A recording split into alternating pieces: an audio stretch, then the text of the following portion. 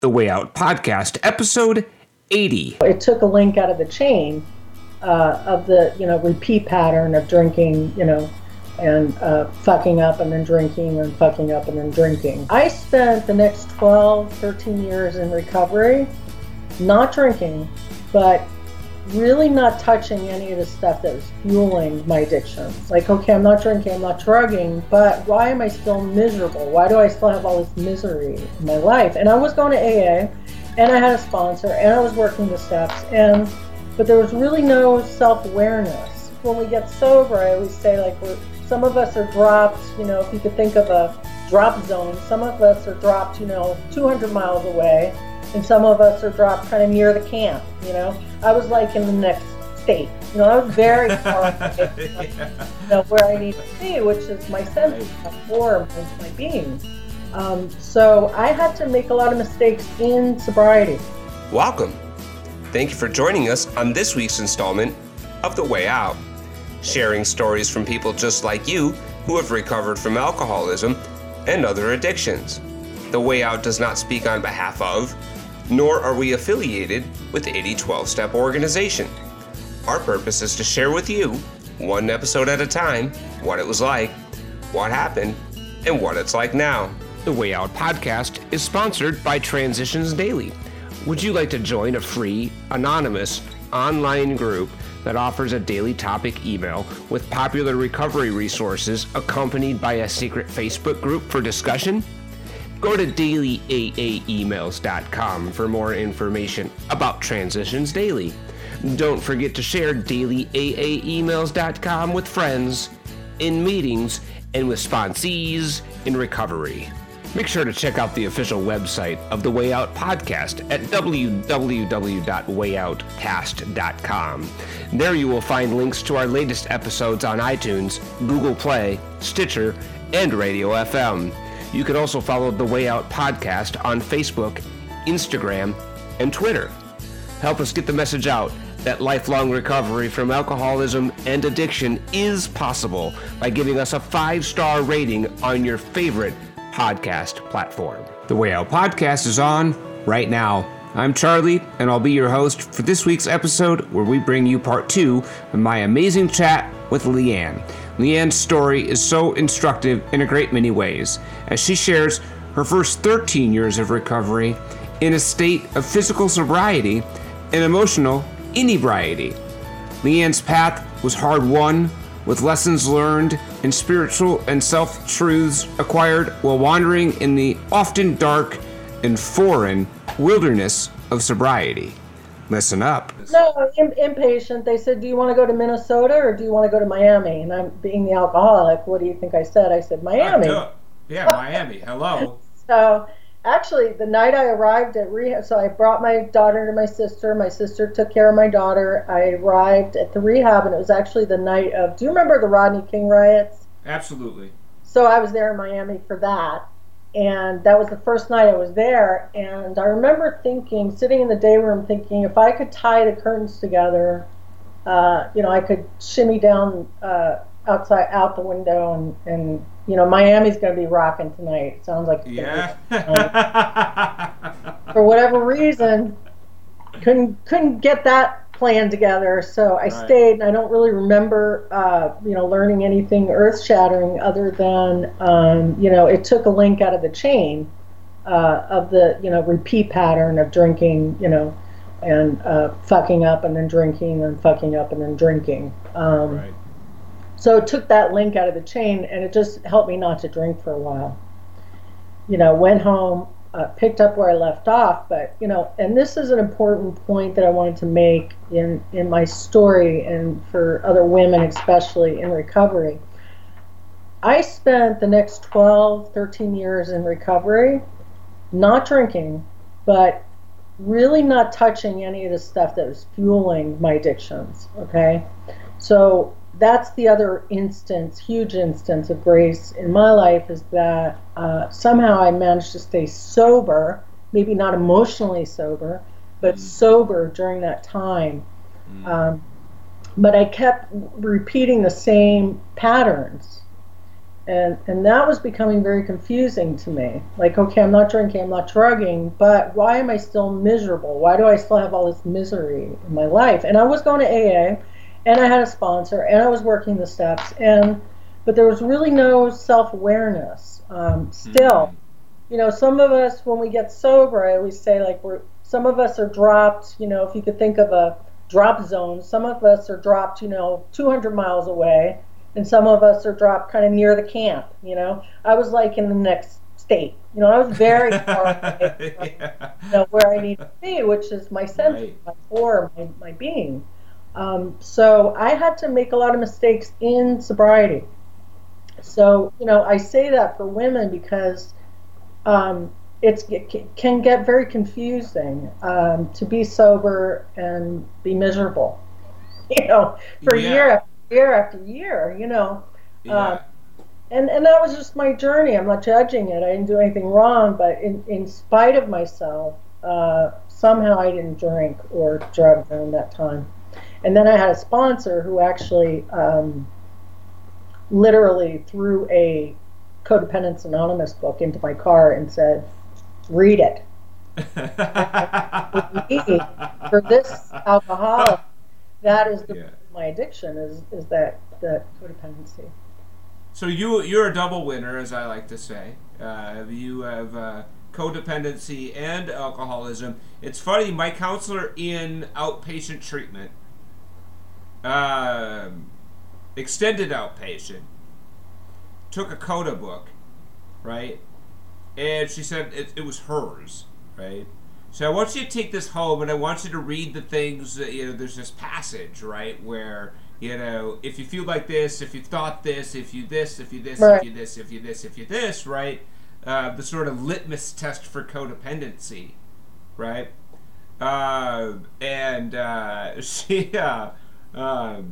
She said, if it makes you really angry and you want to throw the book across the room, right, it might warrant further investigation for you. Right. Right? And it did. I read it and I got straight pissed. It's like, here's another thing. Yep. Yeah. Yep. Just pissed. Right? But Charlie, do you know what the thing is, though? People think it's another thing, and this is a lot of the work that I do. People think it's another thing, but it's not another thing. It's the same thing. It's just different manifestations of it.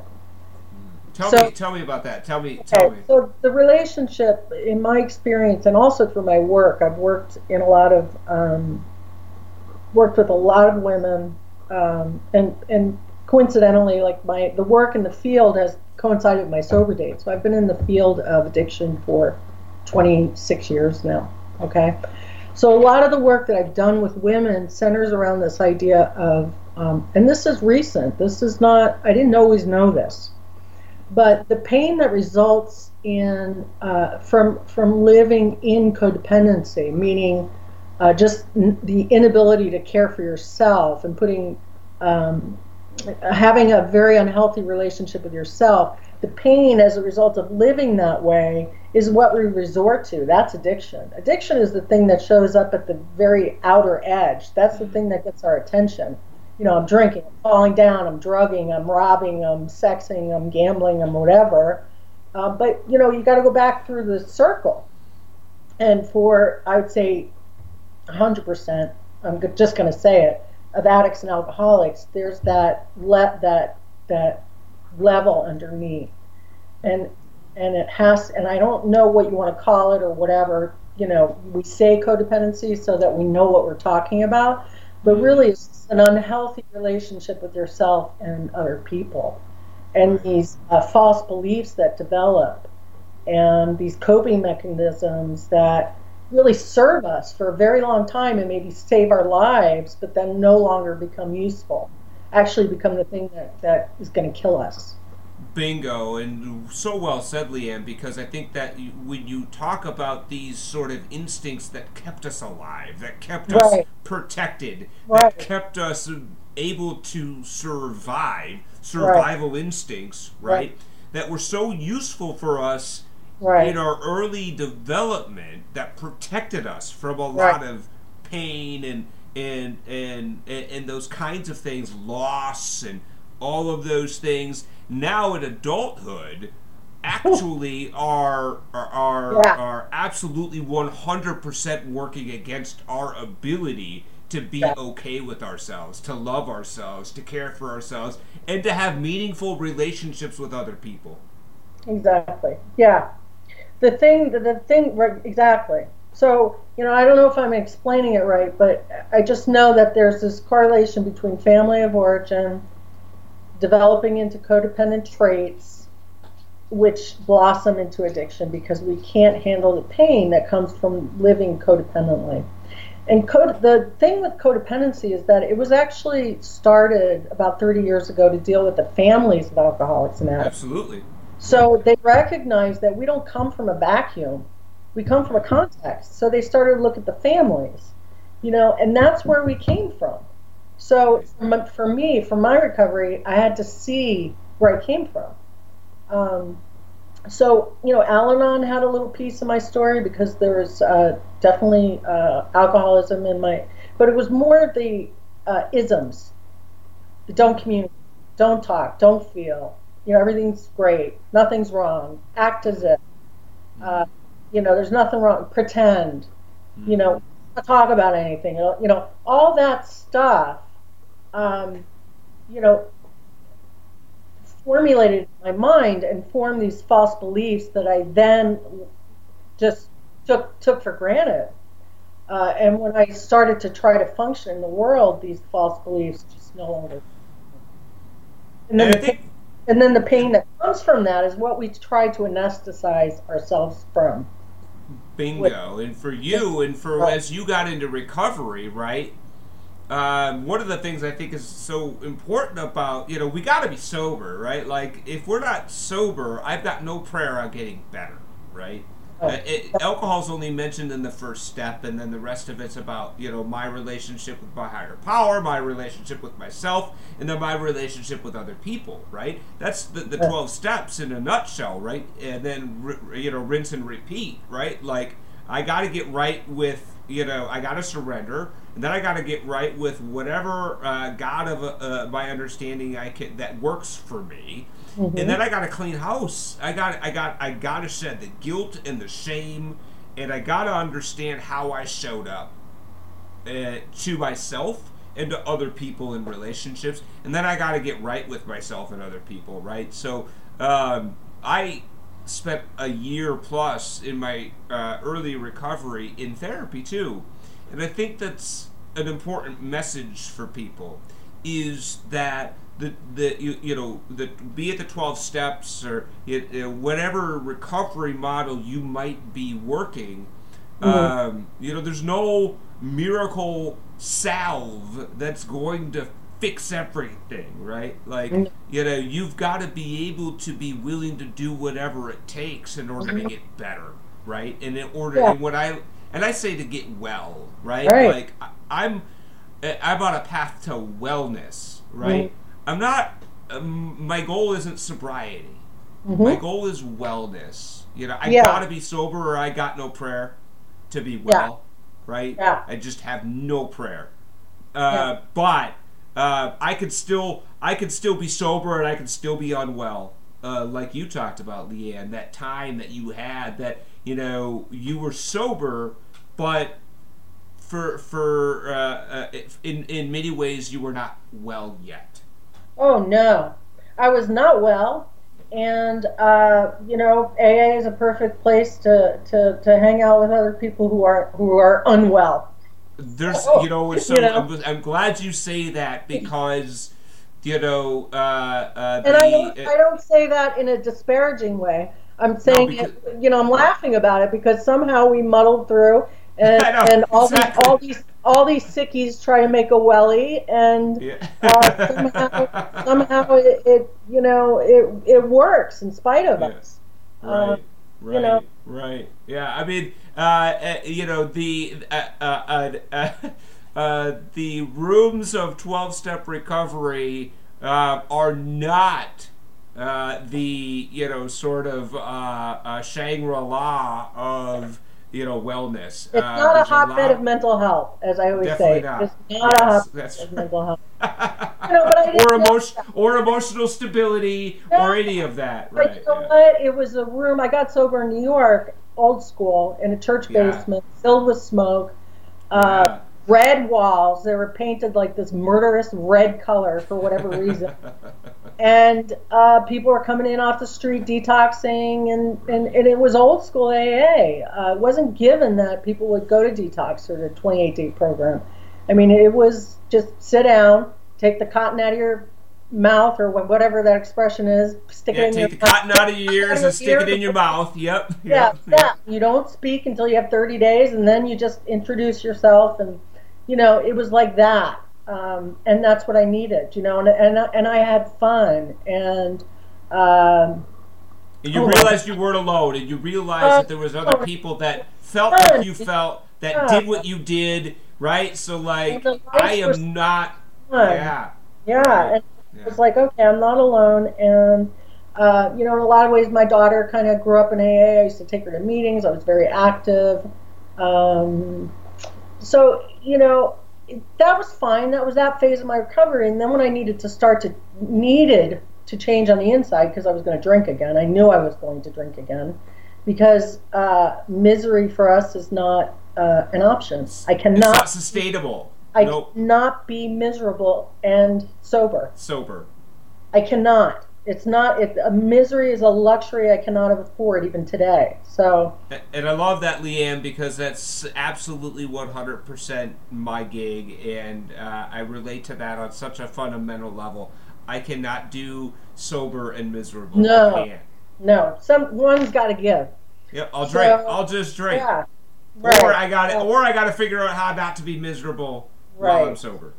And that's when I got into the work of, out of necessity, because I had involved myself with a psychopath, and it was either going to be him or me, and I got into the work of Codependence Anonymous.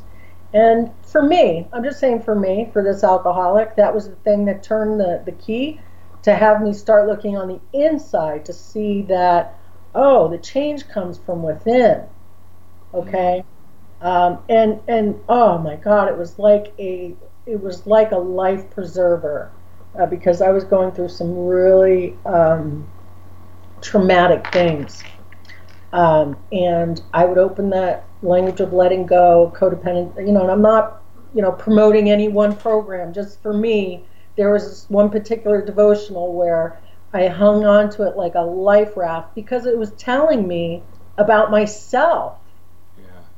And I was reading about myself, and it was like there's hope. Just like the big book, the bells were going off when I opened that up. I mean, there was bells going off everywhere. Right. And that hope comes in where you're like, I'm reading about myself, and other people have gotten better, and this is kind of a nuanced thing. It's not as obvious as you drink, you fall down, and you got to stop. It's more subversive than that. It's more... It's more deep, and it's more subtle, and it's more cunning and baffling and powerful. So it was like, I'm reading about myself here. Maybe there is hope. And sounds like you got to another sort of surrender point. I did, and then I started to change within, and then my life started to reflect that, so then my jobs got healthier, my relationships got healthier, my health got healthier, lots of things changed. Tell me, Leeanne, for those in the Way Out podcast audience, what some of the fundamental differences between like an Al-Anon and a Codependence Anonymous, right? Because for for many of us, it sounds like it might be the same thing, but Al-Anon and Codependence Anonymous.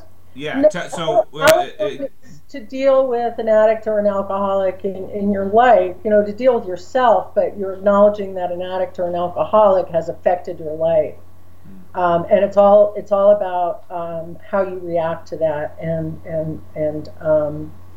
having a good relationship with yourself. Codependency, it deals with the behaviors that we engage in that arise out of these false beliefs that we've taken on. So it's just a way to have a healthy relationship with ourselves and other people. So then you avoid a lot of the pain that comes from not taking care of yourself. So in other words, let's say, for example, when I was first sober, I would get involved with people who kind of reflected back to me how I felt about myself. So I was involved with an abusive man, right? Because that was in line with my own self-image, right? So this is in sobriety. Yeah. Okay. So with that example, that book saved my life because I realized that I could put myself first, and that all the things that I was hearing about myself from this other person, it just gave me another way to look at it. Like, maybe that isn't true. Like, maybe that isn't true. Maybe you can consider something else. So all these beliefs that you held about yourself, right, were starting to maybe be challenged. They were right? being challenged, and it was saving my life. It was saving my life because I was going to go back to drinking and drugging if I couldn't get out from under this. And you were thinking, it wasn't him. I invited him into my life on some level. I don't even think about him anymore. That was like a blip in the screen. That's another thing I look back on and I think, what was that about? What? Unrecognizable, right? But that is the depth that I had to go to actually see myself. Like, I was going to run into the person that I needed to run into that was going to show me what I needed to see about myself. And in order that's for what you I to needed. be able to start making the changes and doing the work that you needed to do in order to get better. Yeah. To wake up. Yeah. So tell me, as you are now waking up, and I think of recovery very much like that, Leeanne, the metaphor of waking up, right? And that we just don't pop out of bed, and we're wide awake, ready to rock and roll, right? No, waking up is a process. Believe me. Ask my kids what I'm like in the morning. It's a process, right? But so is the spiritual awakening that occurs within the recovery process, and it can happen over a long period of time, right? And we're continuing to have these sort of phases of our awakening.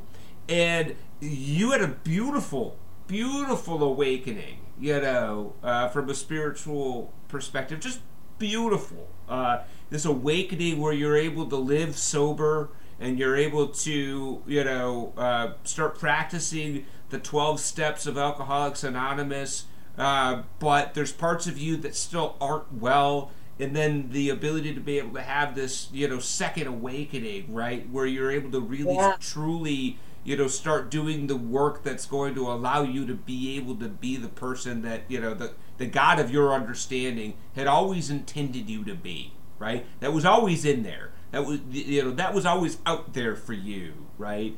And the second awakening allowed you to be able to sort of embrace this person that had always been there. And stop believing the lies that everybody else was telling you, and embracing the spiritual truth that you're beautiful, that you're worth love, that you are a worthwhile and a person worth loving, and you started to do that first. Like, you loved yourself first, right? And then attracted other people in your life. Well, self-love came, what had to happen for me first was self-acceptance. I would hear the term self-love and I would cringe because I could never even imagine that. It would be like, ugh, but I could accept myself. I worked towards self-love from self-acceptance. I started there. And how did that grow into self-love? Well, again, time, time and hanging in there and not drinking a day at a time. And staying sober has turned me on to a lot of different paths of recovery. There's no one way to get sober. So, from people who inspire me, to books, to my work, to a different geographical, a move. My life just kind of blossomed and opened up, and recovery. I shouldn't say recovery, but stopping drinking has enabled me to do that. So it's like came to believe. Right. That is what I've experienced. It just took me a while to that came to part. From came to, right, for me was about 12, 13 years. All right. And then from, I'm a day at a time, I'm sober for 25 years now. So from 13 to 25, this has all come to believe. Right. That's what this part is. Right. And, I feel like when we are come to that belief, right, that we dispel and shed the sort of beliefs that we had about ourselves. Yes. And we start to embrace our own spiritual truth, and start to embrace the gifts that are given to us, right? And be able to use those gifts in a way that positively, impacts the world around us, right? Yeah. We start feeling worthwhile. We start feeling like we are worthwhile in a way that we've never felt before. Can you identify that with that, Leeanne? This process of, sort of embracing who you are and what you can contribute? We'll be right back with the conclusion of my discussion with Leeanne as we take a short break for this week's Recovery Revealed, where we take a closer look at a particular aspect of recovery. A compelling and poignant definition of spirituality, popularized by Brené Brown, is quite apropos as it relates to recovery. It reads, "Spirituality is recognizing and celebrating that we are all inextricably connected to each other by a power greater than all of us, and that our connection to that power and to one another is grounded in love and compassion. Practicing spirituality brings a sense of perspective, meaning, and purpose to our lives." For those of us whom are recovering from addiction and or alcoholism, spirituality is indispensable as a means of tapping into a power far greater than ourselves in order to arrest our disease. It's common for those of us whom have developed a relationship with a power greater than ourselves to begin to understand that this power often speaks through the mouths and hearts of other people. We hear just what we need to hear from perhaps the most unexpected person at a recovery meeting. We hear spiritual truths through spoken and written word, language of the heart, that cuts through to the very core of what it means to experience the human condition. Addiction and alcoholism is very much a disease of isolation, a feeling far too familiar for many of whom have walked through the painful seclusion of the soul only addiction can inflict upon us. My first loves were the chemical numbing agents that masqueraded euphoria as love and oblivion as freedom, only served to send me further into isolation, into a loneliness that could only be relieved by a true connectedness to a power greater than myself and to my fellow brothers and sisters on this journey called life. It is a basic and fundamental human need to have a sense of belonging, a sense of connection to something bigger than we are. The 12-step recovery program and the fellowships that surround them provide us with the antidote to the bitter morass of isolation and loneliness. We learn how to connect to a power greater than ourselves. We shed shame, guilt, and pain in favor of a newfound connection to our brothers and sisters in recovery and to a God of our own understanding. Now back to the conclusion of my interview with Leeanne. Listen up. I feel blessed for having the opportunity to sort of seamlessly incorporate my recovery into what I do for a living. I can help other alcoholics and addicts, in my work and get paid for it. I can have discussions like this with people like you, that meaningful discussions. Gratitude, I used to hear people talk about it in meetings, and it wasn't until probably about 15 years into recovery that I actually felt gratitude. And I was like, oh, I felt it. Don't forget, the way we get the message out to those who still suffer is to give this podcast a 5-star rating on your favorite podcast platform. Oh, it's coming in glimpses, and time doesn't mean anything. People may look at 25 years and say, wow, 25, but it's been a very slow recovery for me. So I am not at the point where, I'm at the point where I know what I'm good at. I feel blessed for having the opportunity to sort of seamlessly incorporate my recovery into what I do for a living. I can help other alcoholics and addicts, in my work and get paid for it. I can have discussions like this with people like you, that meaningful discussions.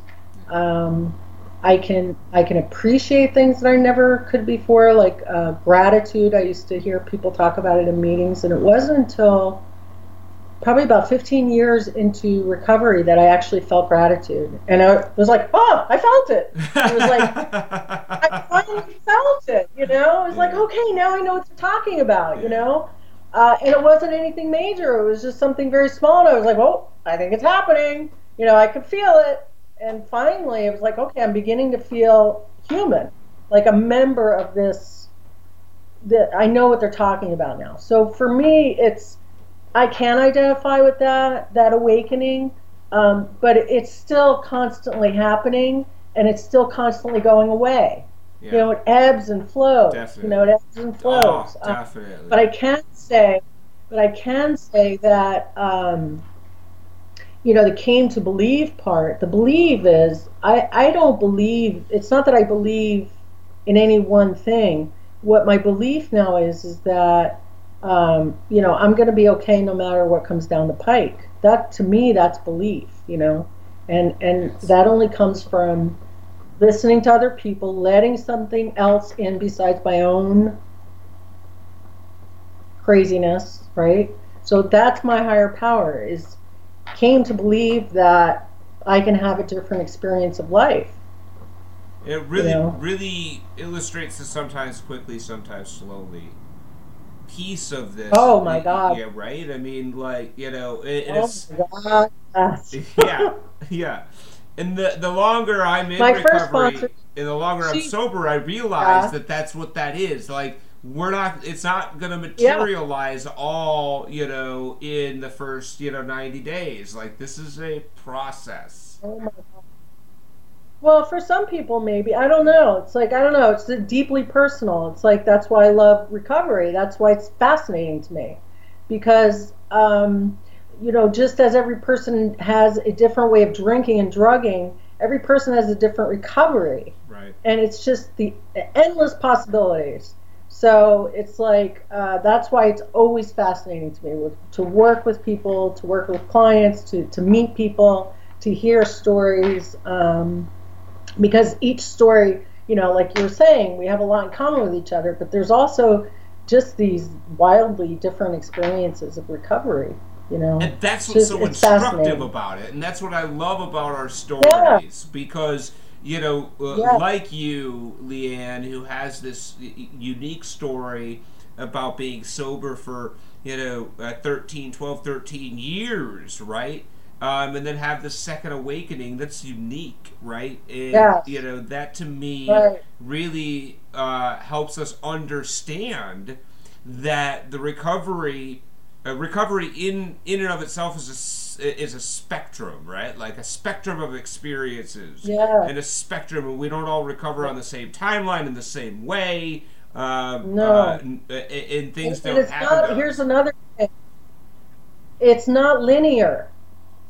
See, people think it's a linear process. A it's to not. B It's to circular. C to D, right? Right. You have to keep circling back around and looking at the same thing over and over again. It's like climbing a mountain, and you keep going around it, and you keep seeing that thing again, and you keep there it is again. It's circular. It's not linear. And and that leads me to another point, which is people get really hung up on relapses. Now relapses, it can just be a relapse, and you can just get up and keep on going. And not give it so much power. Now, in my own particular story, I didn't relapse. But that wasn't a conscious thing. For whatever reason, I didn't relapse. But a lot of the people I work with, they get very discouraged and down on themselves and, get stuck in that, And they get mired in it, right? Like, instead of really picking up sort of where they left off, right? Because that stuff doesn't go away when we relapse, right? Our disease kicks back That's in. That's a very good point, Charlie. Exactly. You don't lose it. No. You don't lose it. We can take what we learned and reinvest it, right, in our recoveries again. Yeah, and I always tell people this will be to you what you want it to be, this relapse. This will be to you what you want it to be. Now, either it's going to be like life-ending and dramatic and oh my God, and what's the use? Or it can be like, okay, I do what most alcoholics and addicts do. I relapsed. Now, what's next? Move on. And that's the thing I think is important to understand is that, being sober is the aberration for us.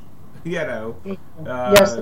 That's the aberration, right? So to get down on yourself because you, quote, relapsed or drank and used, and, not that I want to, embrace relapse or let me put it a different way. Not that I'm recommending relapse. That's not right.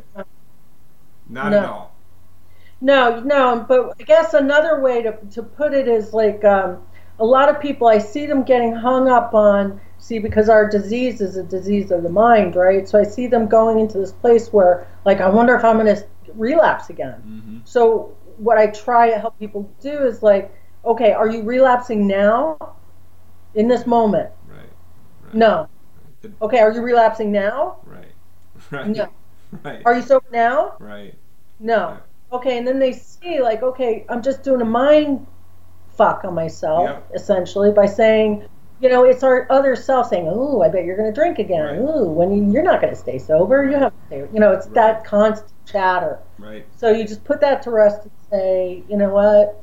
Thanks for sharing, but I'm not relapsing right now. And it's almost like just a manifestation of the obsession, the relapse thoughts, right?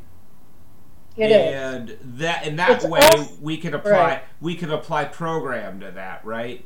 We can use higher power. We can go to a meeting. We talk to a sponsor, but there's program that we can apply to some of that sort of the manifestations of the obsession that sort of is a hallmark of our disease, right?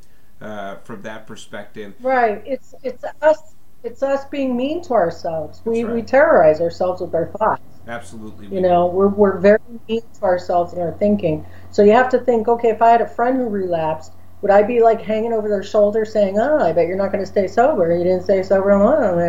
When are you going to drink again?" You wouldn't be doing that to support that person. So as you would treat others, treat yourself. Bingo. That's such a great way to look at that, Leeanne. That's one of the tools I learned in therapy was my therapist sort of, walking through with me, how would you what would you say to your younger self, right? I guess the way she positioned it was, what would you say if this was your child that was going through what you went through? Right. Exactly. And like oh my God, like this thing just like clunked in my brain, and I'm like, wow, I would be there, and I would be compassionate, and I would be understanding, and I would, with love and acceptance and all these things that I don't give myself, right?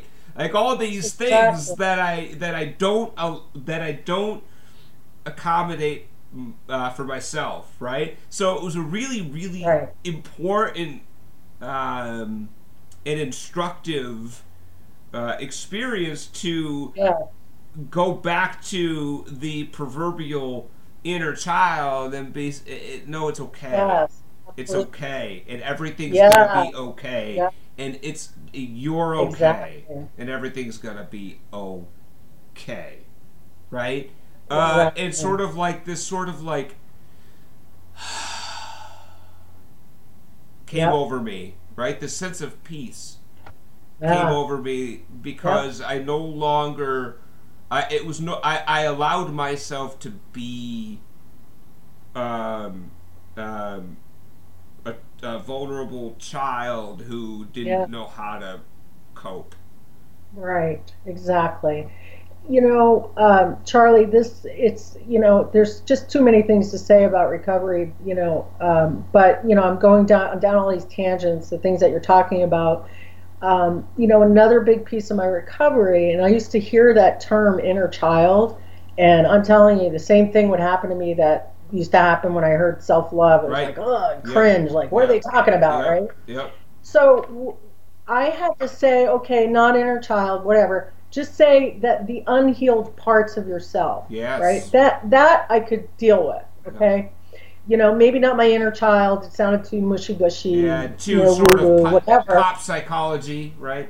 Right, but it is essentially our inner child. It's the unhealed parts of ourselves. It's that younger version of ourselves. And a lot of my growth started happening when I and this is the piece with the family of origin, codependency, and addiction thing, is that our job in recovery, a lot of what our job is to reparent ourselves. And allow us to give ourselves the guidance and the love and the direction and the support and all of the things that we may not have gotten for one reason or another as adults. Right. As adults, now that we know, it's our job to reparent ourselves. So we can let all those people off the hook who didn't give us what we needed and weren't there for us, and that it's my job to reparent myself. And you know what? I have control over that. Right. So it's a wonderful thing. And I can remember, that this idea of compassion towards yourself, self-compassion, was huge for me. And I used to lay in bed and I used to hold my hand. I literally used to hold my hand and pat my hand to calm myself and reassure myself, like you would a child. And it sounds silly, but you know what? It really healed a lot in me. Tell me, Leeanne, you've got this amazing recovery journey, really, that I feel like we could talk about so many, like you said, so many different facets of recovery, and you've been there, and you have such an intimate sort of personal journey with it, which I think is so great, and you're using that in your career and in your work to be able to help others. Tell me about that. Well, ever since I started nursing, like when I was in nursing school and I did my psych rotation, I knew that's what I wanted to do, so I became a psych nurse. A lot of nurses, they go on a psych unit and they're like, oh my God, get me off of here. What did I just do? This is what I want to do. Yeah. These are my people. Yeah. So I was a psych nurse, and then that led, there's a, strong correlation between psych and substance abuse. So then I started working in addiction treatment centers, in, program development, stuff like that. And then I started working in detoxes when I moved out to Arizona. And then an opportunity came up with a colleague of mine because I was doing recovery coaching and consulting for treatment programs and stuff. And he started this, he's a nurse also, So what we do is travel all over the country and go to people's homes and help them to detox from drugs and alcohol, and then provide them with whatever they need after, whether it's nothing, like, okay, get me off the drugs and then get out of my house, or, take me to my meeting, or take me to my therapy appointment, or accompany me to treatment, or, but basically I provide medically managed detoxes for people in their own homes. Fantastic. So they're able to detox at home, and then you're able to provide, the guidance or the support that they may need very, very early on in order to be able. Like you said, they might tell you to go scram, but they also might be in a position where they're looking for help, and they're looking to get well, and looking to get better, and you can help them with that because of your experience, strength, and hope, which I think is just a beautiful thing.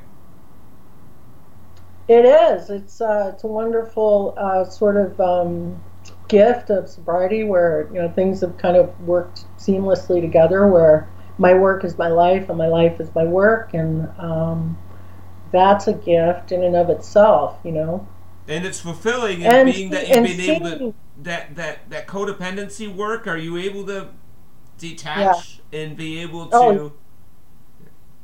Oh yeah. I feel like a lot of times I have the secret key. It's like I'm holding the secret key, and it's like, should I tell them? Right. Or not? And a lot of times I wouldn't have been ready. I wouldn't have been ready. Right. I had to wait 13 years. I had to get my bumps and whatever. But no, I do in my own way. But more than that, this piece of emotional sobriety, if I don't do that work myself, then I'm not emotionally sober, and then I'm drinking.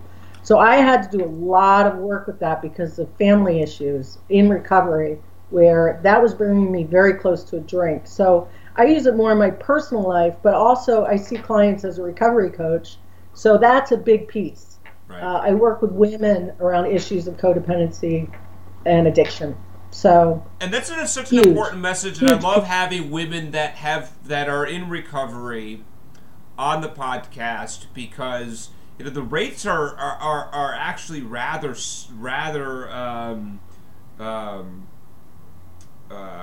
alarming. The recovery rates of women versus men, right? The women recover at an alarmingly lower rate than men do. Yeah. Right. Yes. I see that in my practice too. That men are much more likely to reach out for detox than women. And why do you think that is? I mean, I think we're all probably grasping at straws to even try to get our proverbial head around why that might be. I mean, as a woman in recovery, do you have any sense as to what contributes to the difficulty? I do, because women, we are caretakers. So and men are used to getting taken care of. So, and I don't say that in a bad way. No. That's just societally, that's the way we've evolved, right? I think men can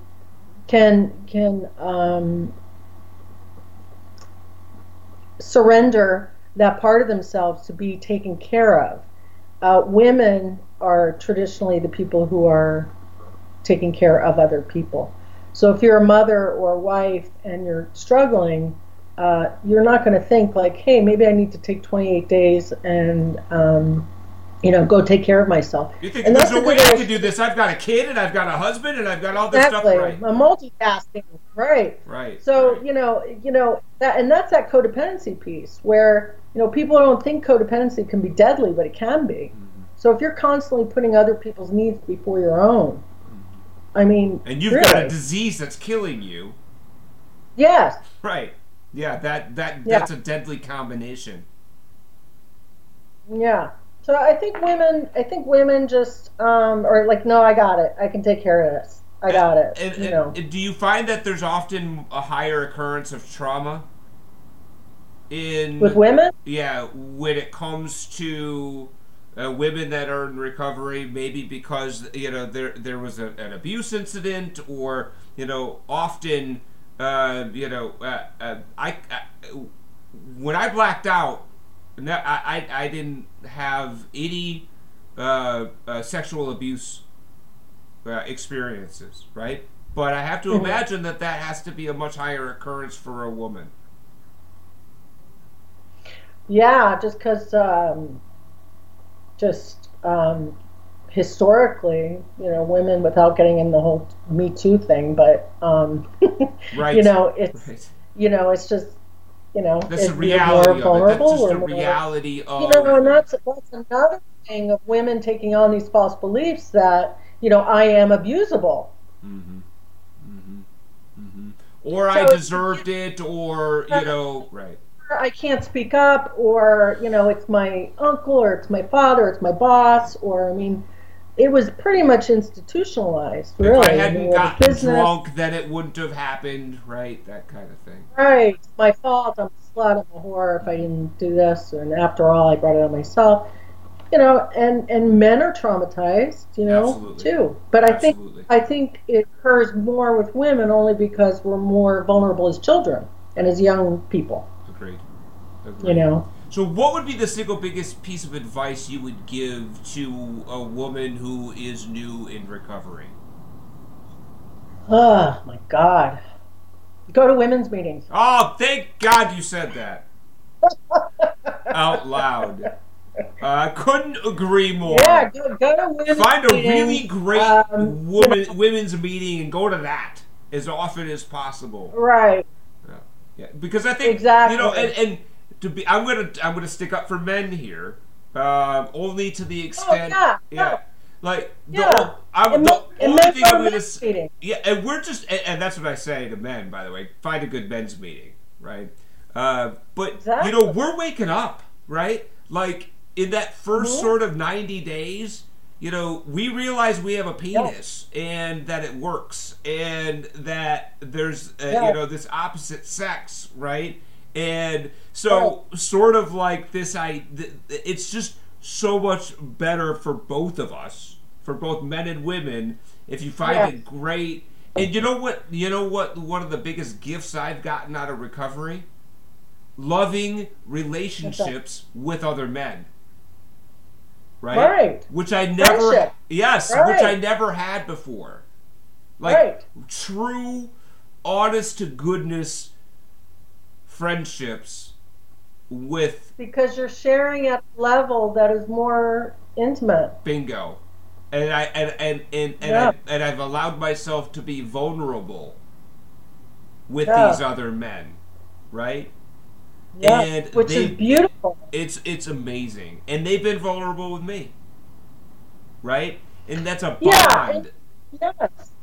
Yes, and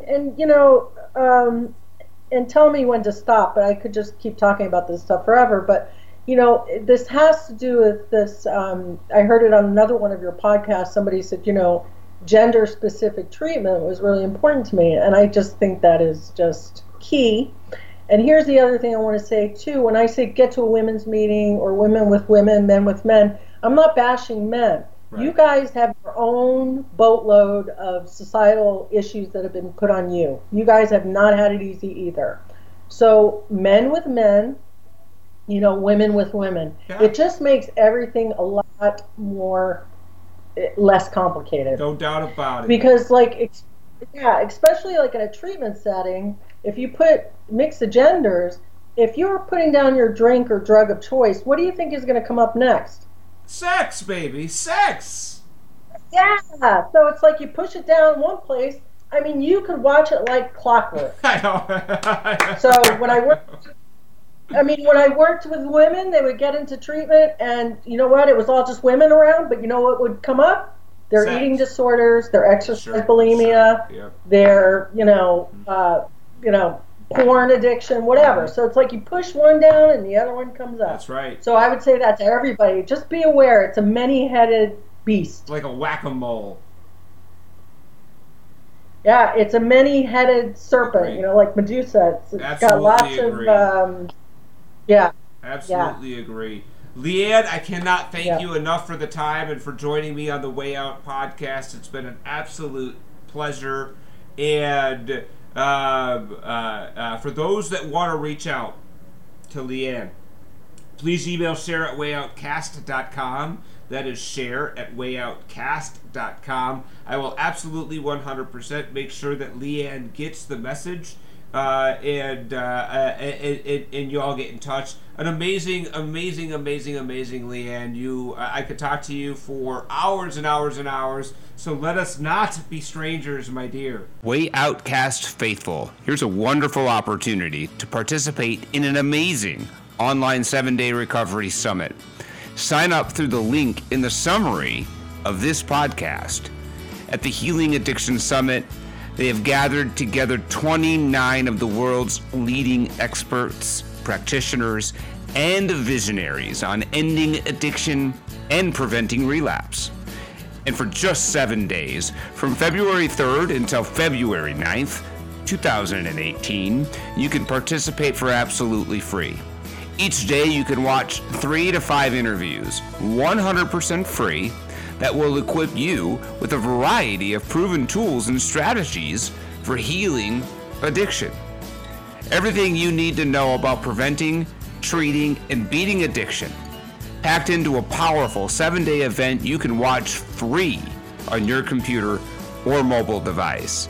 During the Healing Addiction Summit, you'll learn how to build a support system for your loved ones, how to heal addiction naturally, the neuroscience of addiction, strategies for intervention when and if necessary, how to spot relapse before it happens, the ideal diet for addiction and anti-relapse, the power for parenting to prevent and heal addiction, how to heal opiate addiction. Remember to use the link included in the notes of this podcast to sign up. Thank you for being a part of The Way Out, where we share stories from people just like you who have recovered from alcoholism and other addictions.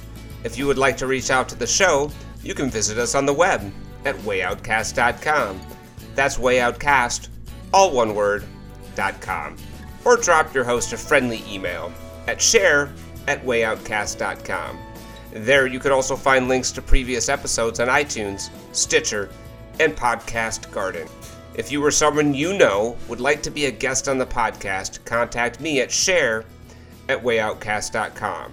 See you next time, and remember, if you don't change, your sobriety date will.